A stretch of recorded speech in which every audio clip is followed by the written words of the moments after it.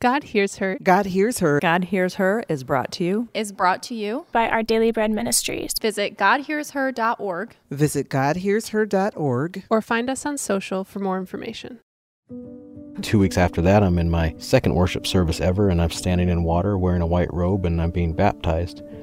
And the pastor says, I baptize you in the name of the Father, Son, and Holy Spirit. And when I went underneath the water, it's like time stopped because I didn't know who my dad was. And this man said, Father. And there was something visceral that took place in the water that day. And I come out of the water, and I feel like I got a father.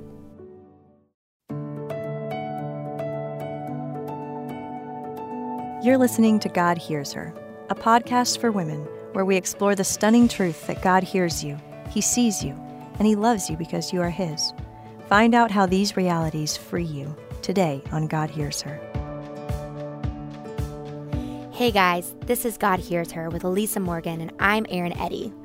I can't wait for you to hear today's show, especially when the discussion gets to the story of Hagar.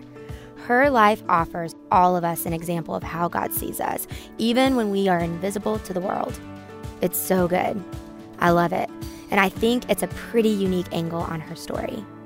Now, today's program will sound a little different than normal. Normally, Elisa and I do interviews together, but she was spending some time with her pastor, Robert, on a day that I wasn't around, and we didn't want to miss out on capturing Robert's amazing story and his wise perspective on what it means that God hears us and sees us and knows us. So that's what we will hear today, a conversation with Elisa Morgan and Robert Gelinas. Before we get into the interview, let me introduce you to Robert.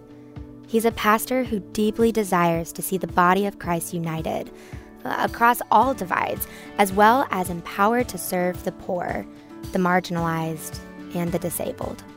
He's married to Barbara, and they have 6 kids. Before we jump in, just a quick note that if you miss anything in today's show or want a reference point for this conversation, the show notes are filled with talking points, as well as links to resources mentioned on today's show. We also have a link to a free resource from Our Daily Bread Publishing, but I'll tell you more about that at the end of this episode. For now, here's the conversation between Elisa Morgan and Robert Gelinas on God Hears Her. I'm excited about this conversation. I don't know exactly where it's going to go. You and I served together in several different capacities. Discover the Word, the radio program, the online and everyday Bible study that we do as a group out of Our Daily Bread. Sometimes we serve together in the church. Mm-hmm. But we're both, introverts. So do we talk that much, Robert? We don't talk that much when there's not a microphone. When there's not a microphone, we... That is awesome. We're rather quiet. We're rather quiet. Yeah. And I think for rather quiet people, talking about hard stuff is an extra challenge. So thank you. Yeah. I remember when, I think it was the second date with my wife. And because she's an introvert, I'm an introvert, but we didn't know that on our second date. And we were driving in the car for the longest time, and it was just silent. And I finally said to her, we haven't said anything. And she said, that's okay. And as soon as she said, that's okay, I'm like, I need to marry this woman. I'm marrying her. She's mine. We are called to one another. That is so good. Well, I know part of your story, but I really want our friends here with us today know more of your story. You came to feel seen and heard by God, I think in some unusual ways, and maybe even early in your life. Can you tell us how that came about? When you are the only black child in a white family, and no one in the family will recognize that, you don't feel seen and you don't feel heard. I felt loved by my grandmother, by my siblings, by my mom, and the man I call my dad. I definitely felt loved growing up, but there was this thing, for reasons that I would only discover later and really not worth going into in this podcast, but it took a long time for me to not feel invisible in my own family. And even to this day, I think I still feel somewhat invisible, kind of extended family. I don't think I can imagine that. And that's powerful, what you're saying right there. Mm.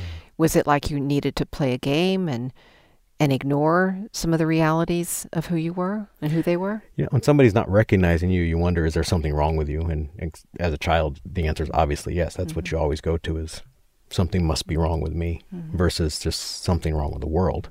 And everyone's playing into that. Who raised you? Describe your family that raised you. Yeah, my grandmother raised me. She always would start a conversation by saying she was born in 1920, 3 minutes after 12. She was a New Year's baby. And wow. She had 5 children, and then somewhere in her 50s when one of her daughters has a child, and then at that moment wasn't able to care for her child, which namely being me, she takes me on. How old were you? Oh, I must have been around 2. Okay. Yeah. Okay. And my grandmother just raised me. She always said, I think God put me on the planet for this. Oh, wow. Talk about being seen. Yeah. But at the same time, not being seen, not talking about some obvious things about me. So. It's back to what you were saying about knowing you were loved, but not necessarily seen. Yeah. Were you the only kid raised in that family? With my grandmother. My other siblings were somewhere else. Okay. In a different household. So you're raised with your grandmother. How did you begin to discover there was a God who sees and hears you?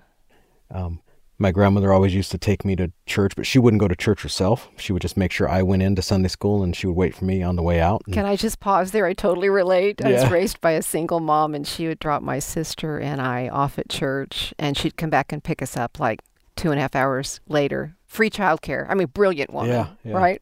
Go ahead. Yeah, they'd go get some shopping done. Or my grandmother, though, sometimes I'd come out, and there was a dry spot under the car. It'd be snowing, but there was a dry spot under the car because she didn't leave. Wow. She just stayed right there. It was almost like she was guarding the door to make sure I stayed. But there was a Sunday school teacher who realized I didn't understand what it meant to have a relationship with Jesus.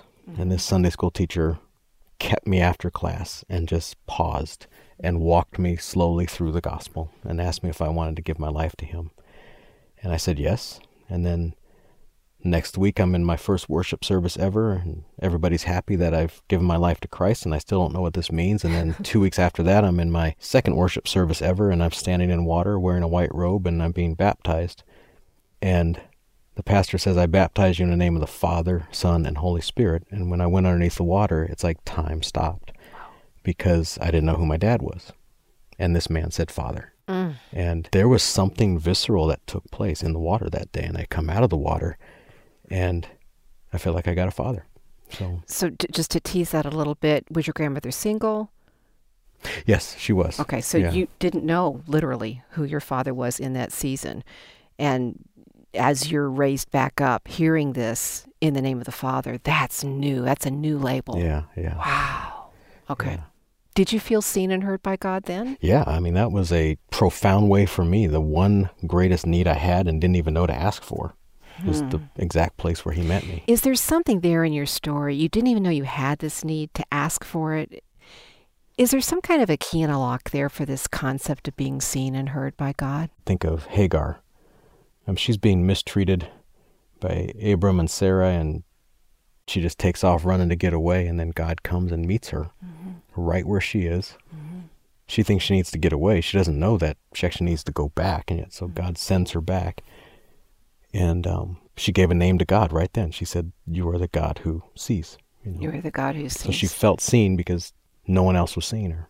So I guess what I'm getting at as I'm hearing you say is that sometimes we don't really know the great gap in our heart that longs to be noticed, that longs to be known, until suddenly we are. Yeah. Here all of a sudden, Father, you have a Father word over you. Someone is your Father. That's amazing. Did it change anything about the invisibility you experienced? Or did that come later? Not in my family. That stopped when I met Barbara, who would eventually become my wife. She was one of the first people I felt saw me in my entirety. And so... Neat. Yeah. That's neat. Let's segue into her. She's your wife. You've been married how many years? We're at 25. Good job. Yeah. I didn't want you to trip over that. What have you learned about this concept of being seen and heard by being married? I don't think our spouses are God to us, and nor am I trying to imply they should be. Our heart's desire is really only going to be met by God. But the people that we interact with on this planet can mirror how he views us. So how has being married to her uniquely informed you about being seen and heard? I'm even struggling with the question as you ask it, because I'm on a podcast for women, and you're asking a man about seeing and hearing women, and there's almost like there's an elephant in the room there, that it's not supposed to be this way. What do you mean? I don't think the first woman wondered if she was seen and heard. I don't think Eve ever woke up before the fall and said, does God see me and does my husband see me? She was the crown jewel of creation. And she even gets this title, helpmate, which we seem to have taken to be lesser than. Mm-hmm. But there's only one other person in the Bible who's called the helpmate. It's God. God is the helpmate of Israel. That can't mean that God is lesser than Israel. And Eve gets the same title as God. That somehow Israel needed a helpmate, somebody who would bring Israel up. And therefore God looks at Eve and says, Adam needs a helpmate. He needs some help. Mm-hmm. Isn't the Hebrew word Azer? Yeah. A-Z-E-R. Yeah. And I think I've heard it translated strong warrior, yes. protector. Yes. And that's what God is for Israel. Yeah. And that's what Eve is for Adam? Yeah. And so I don't think she wondered if she was seen and heard and mattered. And then the fall happens. Mm-hmm. And somehow all this gets turned upside down. Mm-hmm. And now women wonder often how they're going to be seen and how they're going to make their voice be known. Something went wrong. I almost kind of want to cry right here because it's a sacred wound, isn't it? Yeah. For both genders. After the fall, I gained a power, and it's a power over, and it's a power that I was born with. It's a power to see and not see.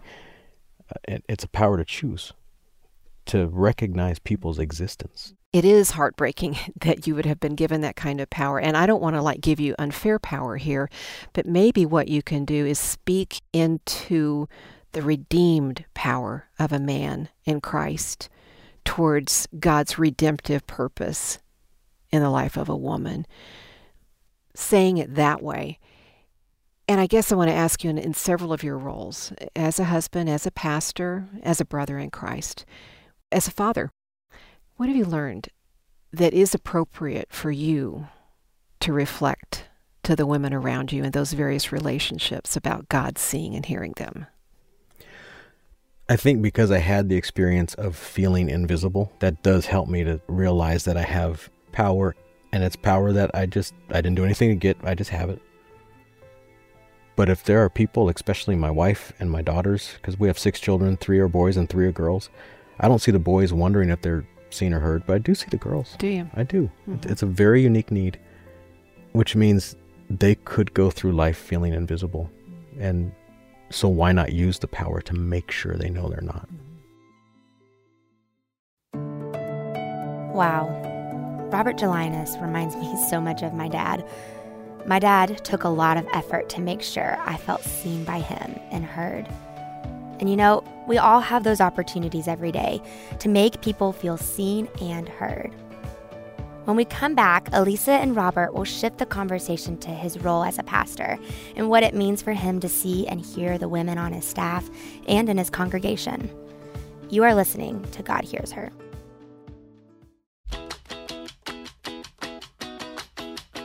Hey guys, if you're enjoying this show today, please take a moment to write a quick review and rate us on iTunes and on whatever podcast platform you listen, because iTunes and other podcast platforms push highly rated shows in front of more people.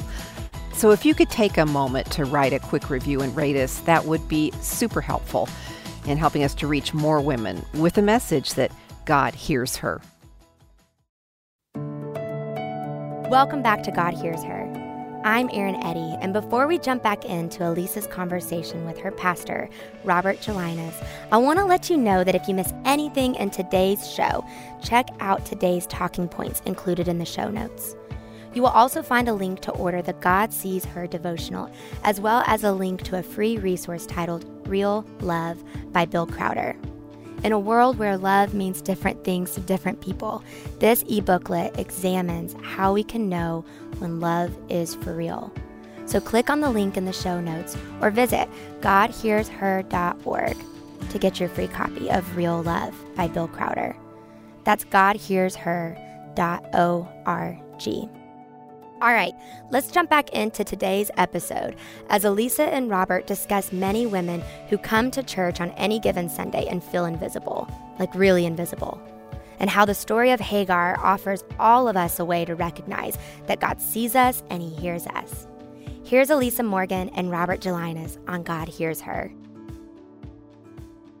As you interact, like in your family, or maybe move it into the church, maybe move it into the women who come every week and sit in pews and listen to Pastor Robert and are struggling on a daily basis with feeling invisible. I mean, really invisible in their jobs, in their families, and in the church. What do you hope that they will notice? What is your goal in preaching to them that they would discover about who God is, using you as his conduit? You know, the church where I get to spend my time is a very diverse congregation. We have almost 30 different nations. We have red, yellow, black, brown, white. We've spent a lot of time thinking about diversity in terms of race. And I hope that the congregation comes and sees some intentionality when it comes to the staff is diverse, the stage, when people walk in, whoever's up there leading in worship and the preaching, there's a diversity up there when it comes to race. I hope the women of our congregation also notice that same kind of intentionality is happening, that we have made, here again though, the very fact that I can say, I've made room, what does that mean? That I had the power to even do that. But yes, there is room that has been made for women, that women are expected and have plenty of room to serve. How do you reflect that without being patronizing? You're acknowledging that you've been given a certain power as a male, and you willingly yield that power to invite and model the inclusivity of women in different areas in church. How do you carefully communicate that without being patronizing, like, I've got power and you don't? I mean, my gut says if I'm constantly drawing attention to it, then there's something else going on, like I'm needing affirmation for it. Mm-hmm. That look what I've done. Mm-hmm. I mean, we pray on earth as it is in heaven. Mm-hmm. And I'm thinking that when we're praying for the kingdom to come, in large part, we're praying for some of that pre-fall garden to return. Mm-hmm. At some level, there is a selfishness to it, that if we're willing to remember what that must have been like when no one felt invisible, that must have felt good for Adam too. That somehow our destinies are caught up within one another. Mm-hmm. And it's worth going after. For my health too. The men need that. Mm-hmm. Going back to the patronizing question, am I okay with women who disagree with my view of women in ministry, for example? Mm-hmm. Do I feel the need to change her mind? That's a great example. Or do I actually believe she has a mind and she has fully studied the scriptures and she has come to a different understanding of them than I have? And to say, then I get that. And to not have to feel like, well, she just doesn't understand yet. She's not mature in the Lord. She gets it, and she disagrees with me. And so part of me seeing her is seeing that she studied the scriptures and disagrees. So, I think we're all in this process of trying to understand what we believe Scripture to say. If you were going to continue to build your church of both genders and all ages and so many races, what is your desire for each of the people that are involved in your church, that are a part of the body of Christ that God has called you to shepherd and pastor? What is your desire in this regard? Here, when we greet one another, we say, how are you? And somebody says, I'm fine. And there are parts of South Africa where you don't say, how are you? But you say, I see you. And then the response is, I am here. And the idea is, are you really there if somebody doesn't see you? And it's one thing for me to make sure that my wife is seen. I try and make sure I understand what her fears are and even what her needs are before she knows them, or that my daughters see that I spend as much time at their games as I do at their brothers' games. And in the congregation, I received some good advice one day. When you're in the hallway, walk slow. Because if you walk fast like you're going somewhere, then nobody really feels like they can stop. So there's all these ways that you can make people feel seen. But my hope is that if there's a context where everybody feels seen and heard, then that spills over. And that becomes what then the community begins to feel outside the walls of the church. So my hope is that as we remove people's invisibility, then they gain a desire to see that happen in their own families, in their workplaces, and beyond. Do you think vulnerability is necessary to truly be seen and heard, or can we stay guarded and then be seen and heard and then be vulnerable? Does one come before the other? I don't know. What do you think? Another way to ask the question is, do we resist being seen and heard? And why? And when we're resisting, can we ever really experience it?